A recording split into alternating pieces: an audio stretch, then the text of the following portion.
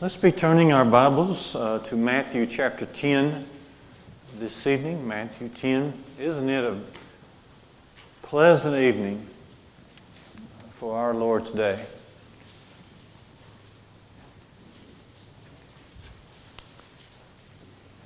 I am by nature cold-natured, and I appreciate the warm weather, even though I know it's not seasonable. Matthew chapter 10 will begin our reading this evening in verse number 5.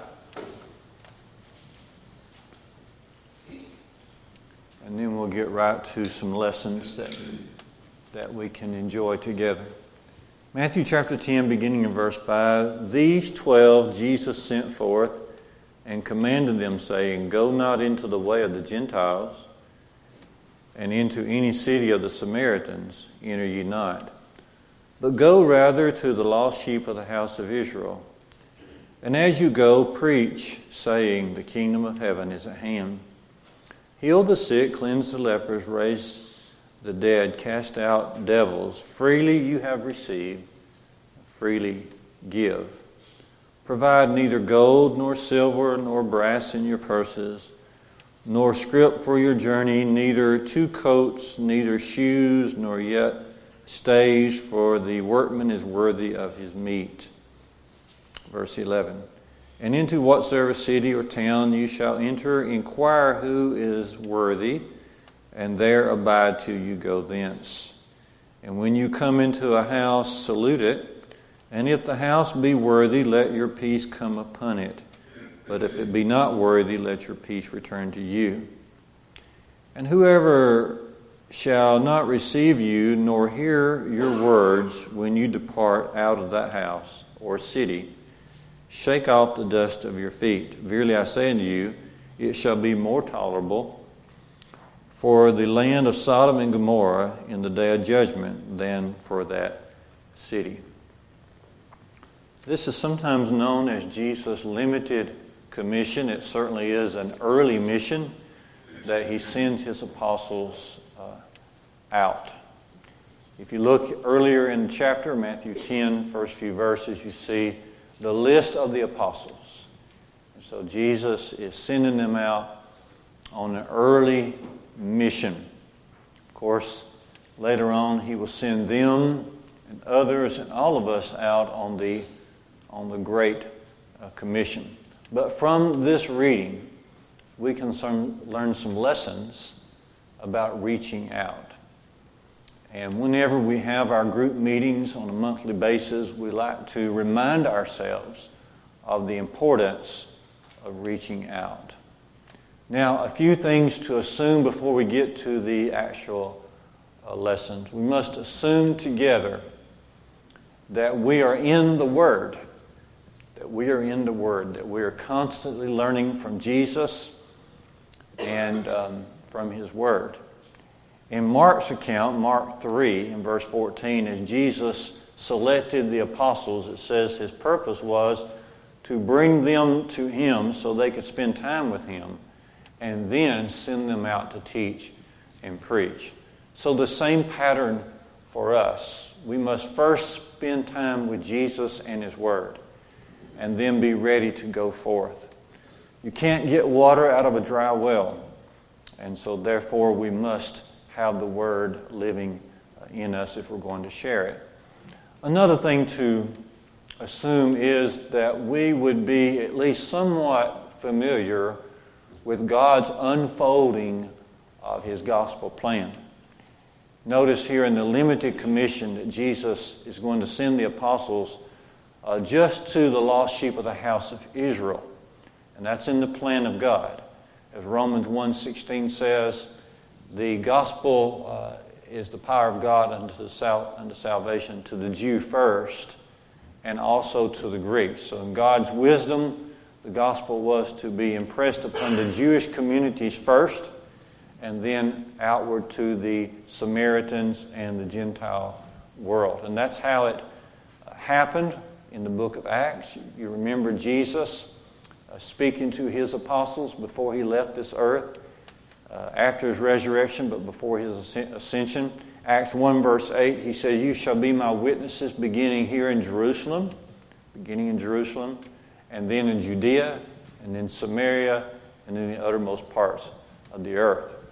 Jesus tells Peter in Matthew 16, talking about the church and the kingdom, Jesus tells Peter, Matthew 16 verses 18 and 19, "I'll give unto you the keys of the kingdom."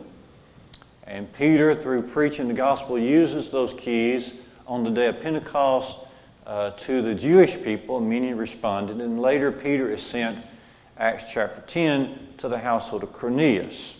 And so to the Jew first, and then also to the Gentile. And so we must have a notion of that, at least, an idea of that as we understand these verses together.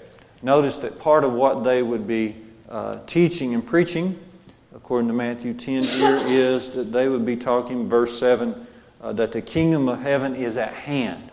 The prophets had talked about the kingdom, Daniel 2:44, Isaiah 2:1 through 4, and the kingdom was going to be set up soon. The church kingdom would be set up soon. John came preaching about the kingdom of God, Matthew 3, verse 2. Jesus preached about it, Matthew 4, verse 17. And he has his disciples, his apostles, talking about how the kingdom is soon to be. It's soon to be. And it will be formally set up as people respond to the gospel there on the day of Pentecost, Acts chapter 2. And so we need to know a little bit about the unfolding of God's plan and how it all came to be. And then another thing to assume before we get to our actual lessons is to remember that the Word of God has already been confirmed. And he tells the apostles here, when you go forth, you're going to be able to raise the dead, cleanse the lepers, heal the sick, and cast out demons. But these were signs that they were able to do so that the Word of God can be confirmed from heaven before men. It's already been confirmed. And so there are no miracles today. There's no confirming that has to be done today. We have the Word of God in the form that God wants us to have it today. Okay. So now let's think about 5 things we must believe if we're going to reach out with the gospel. 5 things that we must believe if we're going to reach out with the gospel. First of all, we must believe in the mission itself. Notice that Jesus says here in Matthew 10, 5 and 6, he says, "I'm sending you forth," to his apostles, "and I want you to go. Don't go into the houses of the Gentiles quite yet, but rather go to the lost sheep of the house of Israel." But the main thing here is he says to go. To go. And we must believe in Jesus' mission of sending his folks out to share the good news. Got a good buddy down near Northport, Kerry Richardson. He tells a story about a keeper of a lighthouse many years ago. And the keeper of the lighthouse was given oil to keep the light burning, but on a monthly supply. And so after a month goes by, he'd be given more month, but as a month at a time, he'd be given oil, and all he had to do is just keep the oil supplied and the lamps burning so the ships could have a beacon in the night. Well, his first month, 2 or 3 days into the month, a lady comes by, and she wants to borrow some oil because she needs the oil to provide heat for her household. So he lets her borrow some of that oil. And then a few days later, a farmer comes by and he says, "I need to borrow some oil so that I can provide light. My little boy needs to be able to do his schoolwork, and I'm out of oil."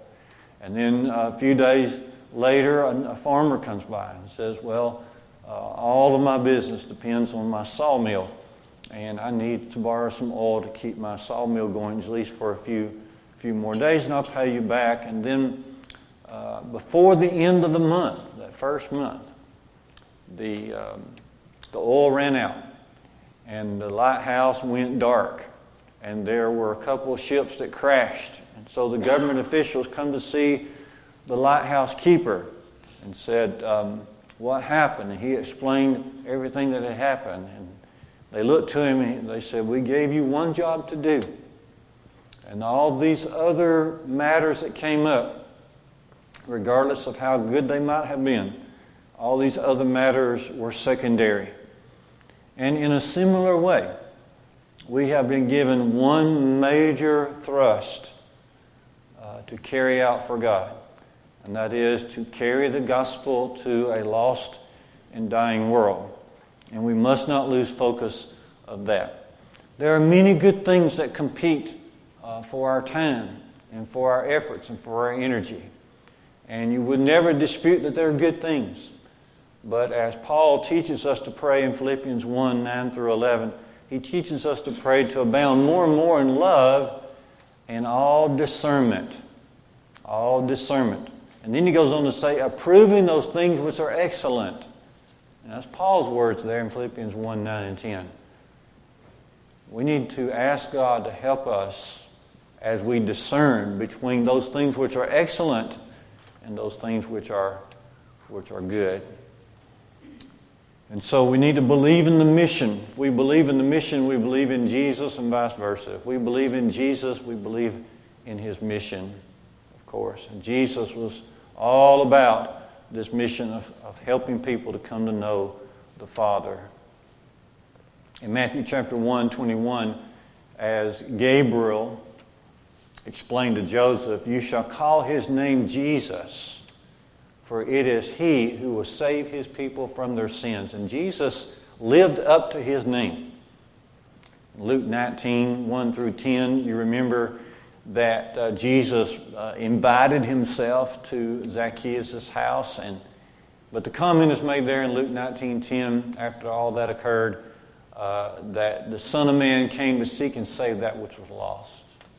In Luke chapter 9, verse 56, Jesus explained to His disciples, I didn't come to destroy men's lives, but to save them. Now what had happened there, they were making their way to Jerusalem and they wanted to stop by and do some gospel work in a village of Samaritans, and the Samaritans would not receive them there because they had their face set toward going to Jerusalem. And Jesus' disciples looked to Him and said, hey, should we try to bring down fire upon these people like Elijah did? And then Jesus made a statement, look, you misunderstand. The Son of Man didn't come to destroy men's lives, but to save them. So we must believe in the mission. A second thing we must believe in if we're going to be effective in reaching out, we must believe that people can change. We must believe that people can change. Does God do anything without purpose? Does God give commands that are without meaning and without substance? He just doesn't do that. He just doesn't do it. Everything that God does, everything that God commands, carries a lot of weight with it. 1 John 5:3 says, the commandments of God are not grievous. They're not burdensome. Okay. They have a lot of meaning and substance packed into them. And so Jesus would not give this command to go into this lost world if people could not change. If it was just a fruitless effort, He would not give it. He would not instruct about it. He would not talk about it the amount that He did. And so we must believe that people can change. Jesus said go. He would not have said go if people would not, some at least, would not receive it and change their lives with God. We must believe this. There's several examples in the Bible that helps us. One would be Paul's example, Galatians 1:23. It is just a beautiful statement, it's one of those we just can't ever forget. But here's what Paul said, Galatians 1:23. He says, the people are saying, the one who persecuted us is now preaching the faith that he tried to destroy, of all things. And that word was going forth everywhere. And what an impression that made on that early world in those days.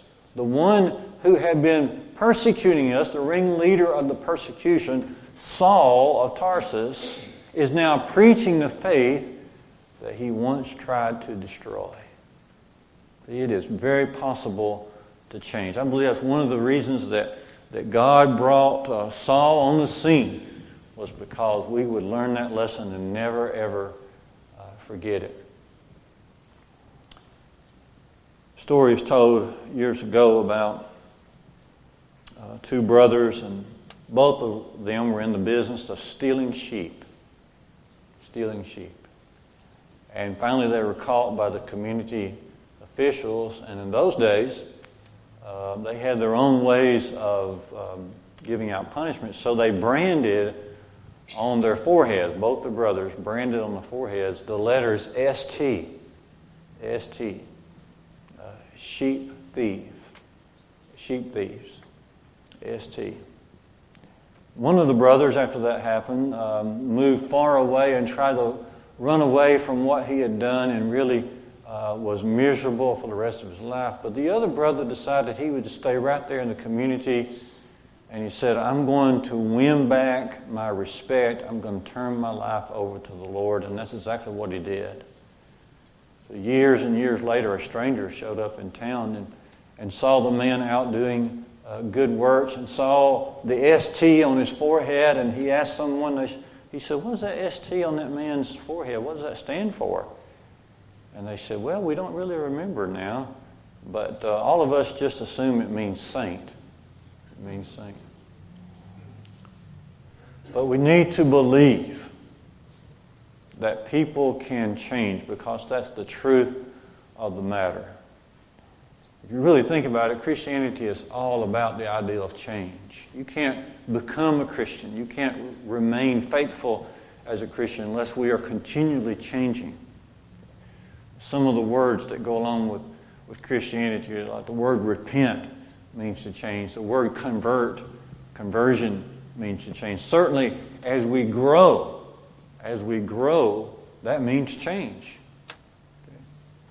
These young men that are now young men make you feel so old, because you remember them when they were just toddlers, but now look at them. Young men leading prayer, reading Scripture, and their voices are all deep, and you know they're going to be great influences for God. But notice the change. When we think about growing, we think about how things will change with a person, and that's exactly what God expects. 1 Peter 2, 1 and 2, Peter says we ought to be desiring the sincere milk of the Word, that we may grow thereby. So God expects us to continue to change and to grow closer, draw nearer to Him.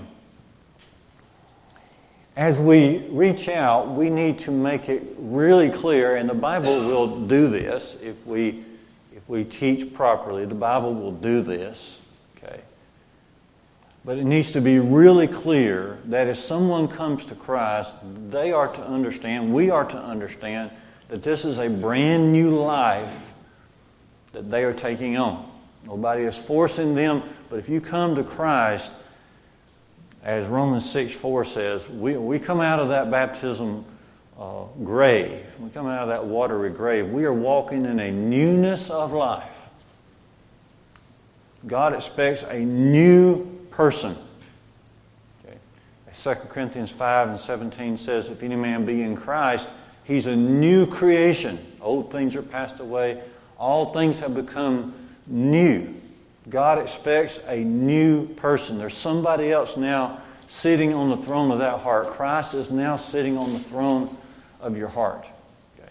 He is now giving the directions. It ought to be obvious, just like it's obvious with the Apostle Paul, Saul of Tarsus. It was obvious to everybody that there has been a complete change.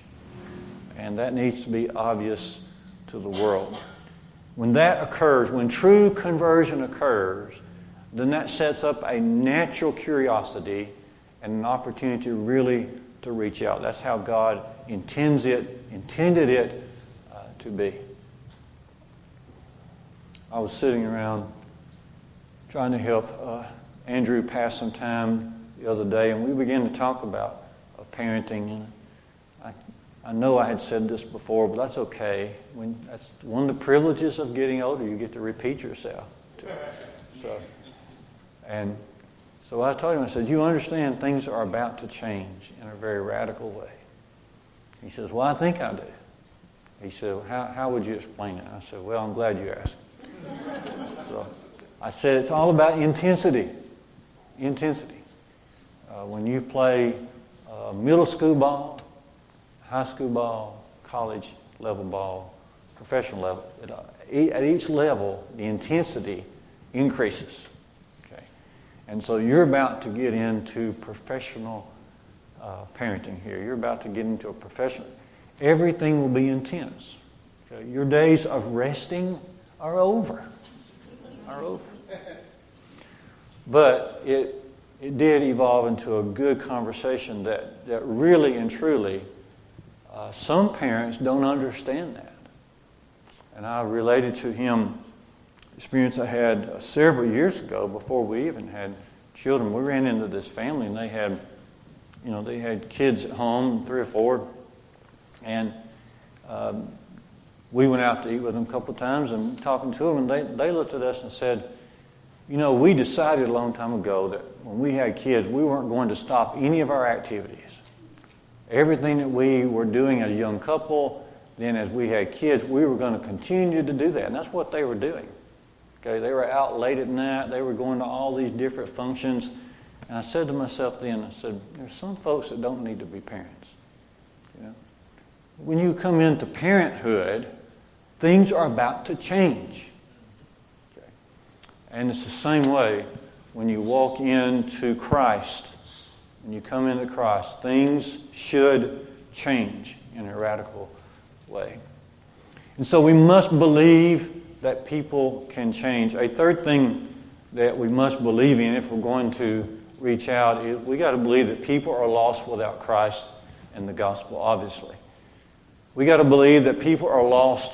Jesus sent them into the lost sheep of the house of Israel, as we read here in Matthew chapter 10. We've got to believe that people are lost.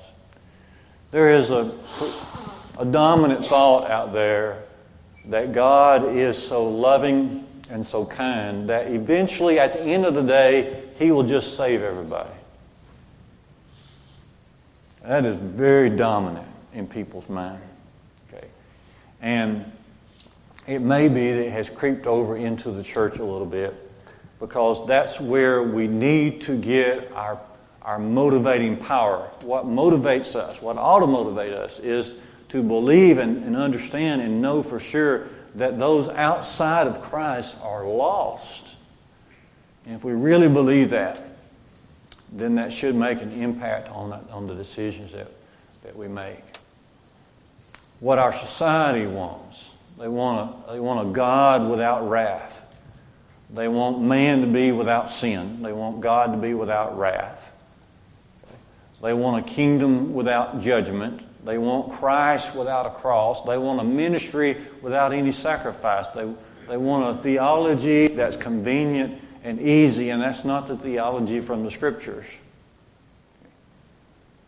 So we must believe that people are lost. The 3 ideas that go with this lostness thought. First ideal is to remember that it is true that Scripture says that those who do not obey the gospel are lost. 2 Thessalonians 1, 7 and 8 clearly states that. Paul says that on that fateful day, on that judgment day, the Lord will come in flaming fire, rendering vengeance upon those who know not God and who obey not the gospel of our Lord. A second idea that goes along with that is that God uses human beings to take the gospel message to others. Okay? And one verse that says that is Philippians 2:13. It is God who works in you to both do and to will and to do His pleasure, His good pleasure. The good pleasure of God is to help people through the gospel. God works through us as we carry the gospel. And a third idea that goes along with that is that God can use anyone in any circumstance to share His gospel. And that's when it gets really exciting to think about it. That's very exciting to think about. The Apostle Paul, of course, you know, there in 2 Corinthians 12, he had asked the Lord to remove this thorn in the flesh. God comes back, 2 Corinthians 12 and verse 9, he says, "My grace is sufficient for you, and my strength," notice this, "my strength is made perfect in weakness." In other words, God's saying to Paul, Paul, I've got you right where I want you. I can use you fully in the shape that you're in. I don't have to make any changes. And Paul didn't have to agree with that. He just submitted to it. He said, okay, I'll rejoice in my weaknesses so the power of Christ can rest upon me. We must believe that people are lost and that God has no plan B. He has this plan for us to carry His gospel and for us to work along with Him. A fourth thing that we must believe if we're going to reach out effectively, we must believe in the blessings of God. The blessings of God. I like this statement here in Matthew 10 and verse 8, where Jesus says, "Freely you have received, and so freely give." This would include the gospel news, the gospel salvation. It also included their abilities to do the miracles. But for us, it definitely includes the gospel news and the gospel salvation. Freely you have received, and so freely give. It's an overflow. The key to reaching out is to overflow with gratitude. The key to reaching out is to overflow. You just can't help it. It's just bubbling over in you because you're so grateful. You're so grateful. Paul's words in 1 Corinthians 15 verses 9 and 10 certainly bring this out. He says, he was the least of the apostles. It wasn't even right to call him an apostle because he persecuted the church of God. But he says in verse 10 of 1 Corinthians 15, "But by the grace of God I am what I am." When he mentions grace, that means his heart is full of gratitude. Now notice what he says. "But by the grace of God I am what I am, and His grace which was bestowed upon me wasn't bestowed upon me in vain, but I labor more abundantly." That's where Paul got his energy. He got his energy from his gratitude. And that's where energy for the Lord comes from. It's the spirit of a grandmother who overflows with love for her grandchildren to the point that she's going to tell you all about those grandchildren. And she'll be able to tell you frontwards and backwards all that they're doing, all they have accomplished, all that's ahead of them. Because those grandchildren mean so much to her. And shouldn't Jesus mean even more to us? It's the spirit of a grandmother. We sometimes sing that song, "He is everything to me, to me, to me." He is my everything. It's the spirit of an old Indian chief. It's an old story, but I love this story about an Indian chief, and he was asked why he talked so much about Jesus. And so characteristic of this chief, he didn't have many words, but he had his person there who's asking questions sit down with him, and he built a little fire. And he gathered some sticks and some dry grass and made a circle out of it, and he built a fire. And then he took a caterpillar and he put the caterpillar down inside that fire. Didn't say much, but just watched the caterpillar struggle to get out of that ring of fire. And finally, as the caterpillar on his last ditch effort was able to raise its little head up above a stick, the Indian chief reached down with his little finger and let the caterpillar get on his finger, and he released the caterpillar from the fire. And then he looked to those around and said, this is what Jesus has done for us. He has snatched us out of the fire. I believe that's exactly what the book of Jude says, in Jude verses 22 and 23. In fact, if you look over to Jude 22 and 23, you see three great motivations for reaching other people with the gospel. First, have mercy on them, because there are some that doubt. Secondly, some have the stain of sin in their lives, and you need to hate that. And thirdly, you can help them be released from the fire. You can snatch them out of the fire. So three motivations there. The mercy that we should show toward others, because God showed us mercy. Okay. And then secondly, our hatred of sin ought to help us to reach people. We ought to detest and abhor sin to the point where we don't want to see it living in anybody. And then to help them, rescue them. Do you realize how bad the fire will be eternally? To help rescue them, snatch them out of that fire. And so we need to believe in the blessings of God and overflow with gratitude, and certainly that will help us to reach out. Freely we have received, so let us freely give of our money, time, effort, our gifts, anything else that we have.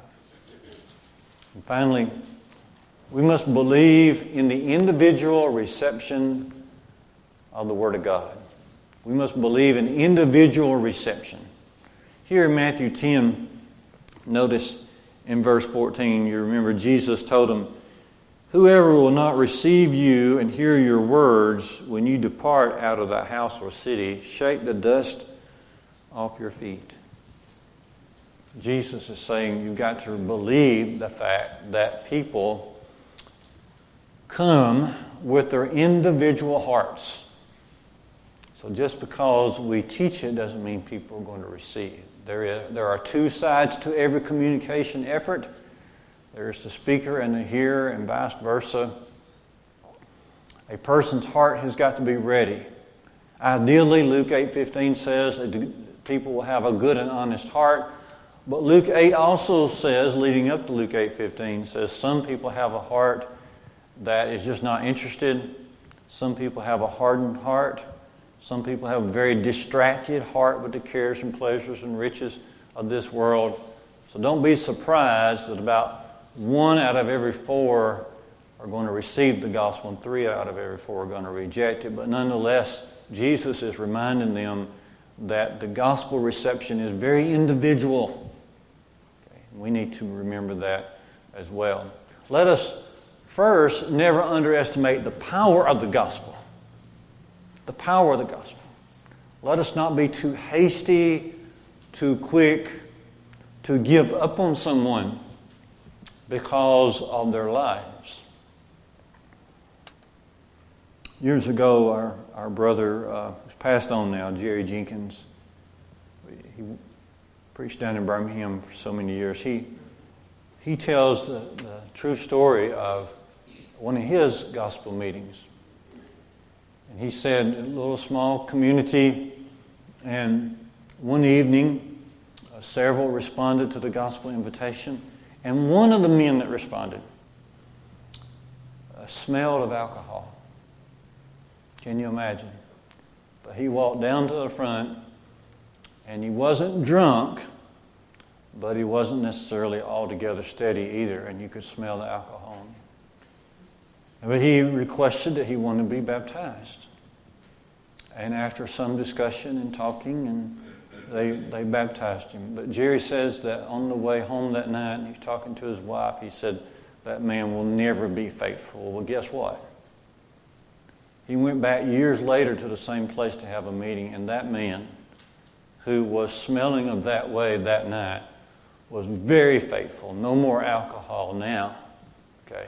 In fact, he had led his mother, his dad, his wife, and his children to the gospel. Okay. And Jerry was stunned as he tells this story.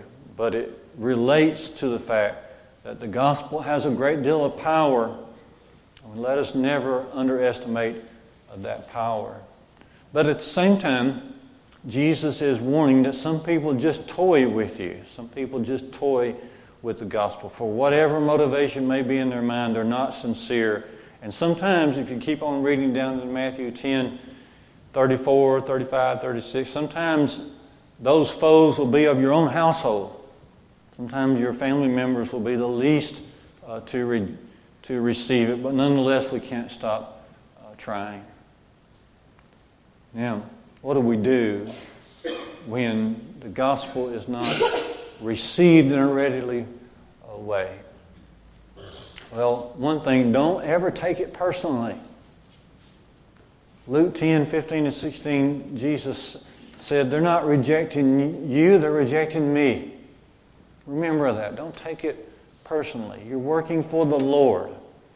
And if they're going to reject the gospel, they're rejecting God Himself. Also, remember to overcome evil with good, Romans 12:21. If we can't have a Bible study with them, perhaps we can serve them in some fashion, some way or another, so to be able to soften up their heart and give them a good example of Christianity. And then sometimes you have to move on. Move on. Brother Ken was teaching our youth class this morning, and he emphasized that from Matthew 7, verse 6, to cast not your pearls before swine. Okay. And sometimes you have to spend your time wisely. Ephesians 5, 15, 16 says to redeem the time, for the days are evil, and that's exactly right. Time is precious. The days are evil. The devil is at work. And sometimes you just have to move on. But these 5 things we must believe in. I think you would agree. We must believe in the mission. We must believe that people can change. We must believe that people are lost without Christ and His gospel. We must believe in the blessings of God and be grateful for those. We must believe in the individual reception of the Word of God. And so as we have read from Jesus, may we be encouraged to carry out all the good works that we can. And this evening it may be that you are ready to put on Christ. It may be that you're at a place in your life, perhaps your heart is now ready to receive the gospel message. And you can come forward this very evening, receive Christ, receive His Word, obey Him, submit to Him, be immersed in water for the remission of sins that pictures the death, burial, and resurrection of Jesus. There may be some other spiritual need. We are the family of God. We strive to walk in His ways, and we can pray together and study together. Whatever your need may be, please make that known right now as we stand together, as we sing, Brother Paul.